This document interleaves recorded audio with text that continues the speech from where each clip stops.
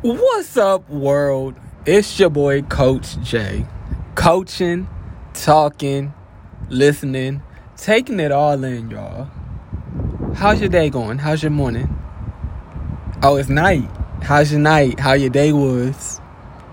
Y'all, I wanted to come out here as a follow-up to I Am a Great Nation, the affirmations. And what I want to talk about is how I mentioned toxic positivity. So, yes, it was very much toxic positivity. Yes and no. It was kind of toxic positivity for the affirmation I shared with y'all. Hashtag I am a great nation. I am a great nation. I am a great nation. Not toxic positivity for me, though. Toxic positivity for you. Because you have to know what it takes to be a great nation in order to be a great nation. You can't just wake up one day and say, I am a great nation. Coach J told me that. I believe it. So, boom, it must be true. No, that's not how life works, babe. To be a great nation, you have to forget everything that you know and relearn. You have to be willing to relearn and grow within God, within your spirit, within the good word.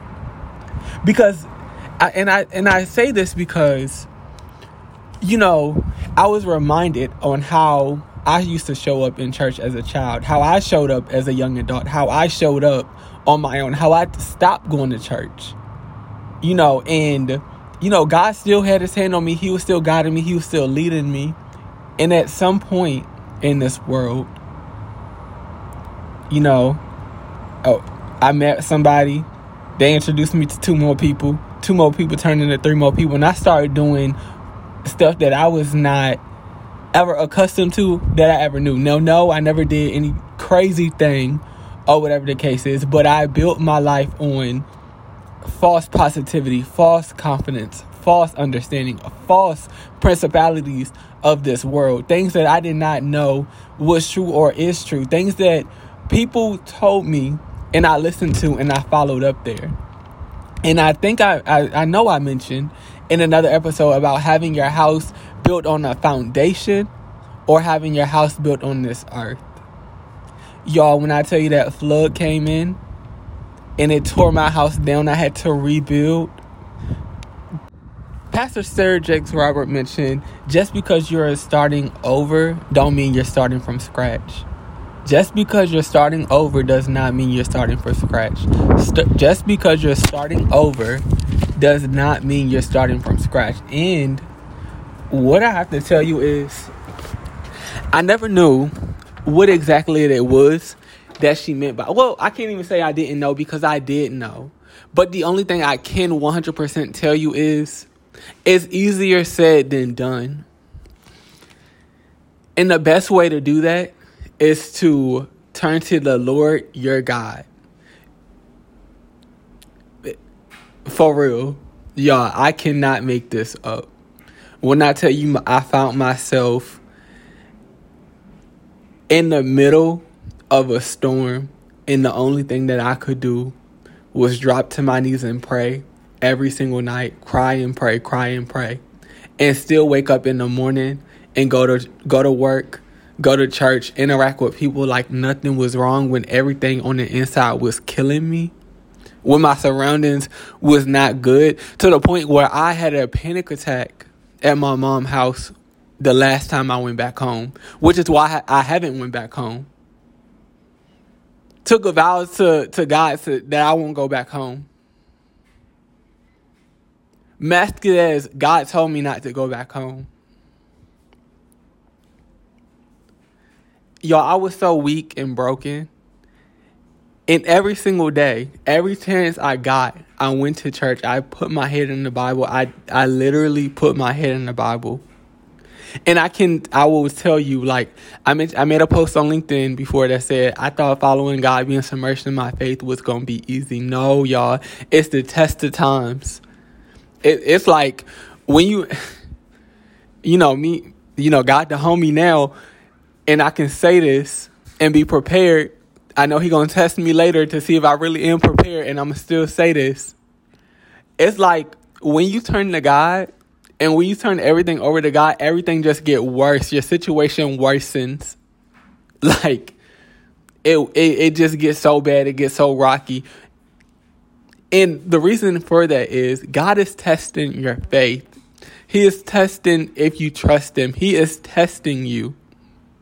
And the only thing I can urge you to do is when that day comes, Isaiah chapter 12, verse 1 says, in that day, you will say, "Oh Lord, I will praise you. Though you were angry with me, your anger is turned away, and you comfort me." Y'all, that day might not be the first day you turn to God. It might not be the second. It might not be within that first year. But I promise you that God will comfort you. He will bring the peace of serenity over your life. And in that day when you realize it, that comfort, you will shout. He commands you to cry out and shout, "O inhabitant of Zion, for great is the Holy One of Israel in your midst." Praise the Lord. Call upon his name. Declare his deeds among the peoples. Make mention that his name is exalted. Y'all, that's Isaiah chapter 12. And what I'm doing here today is saying, I'm trying to give you a message of turn to God, turn to God, turn to God. It makes no sense to be a great nation that's built on this earth. We need a foundation. And God is trying to give you a foundation. He is trying to give you hope and joy on tomorrow. And while I'm doing my due diligence to do this, I am also coming to you to praise and give thanks to my blessings, to give praise and thanks to my glory. For I am a great nation, and I can stand here confidently to share that with you. Y'all,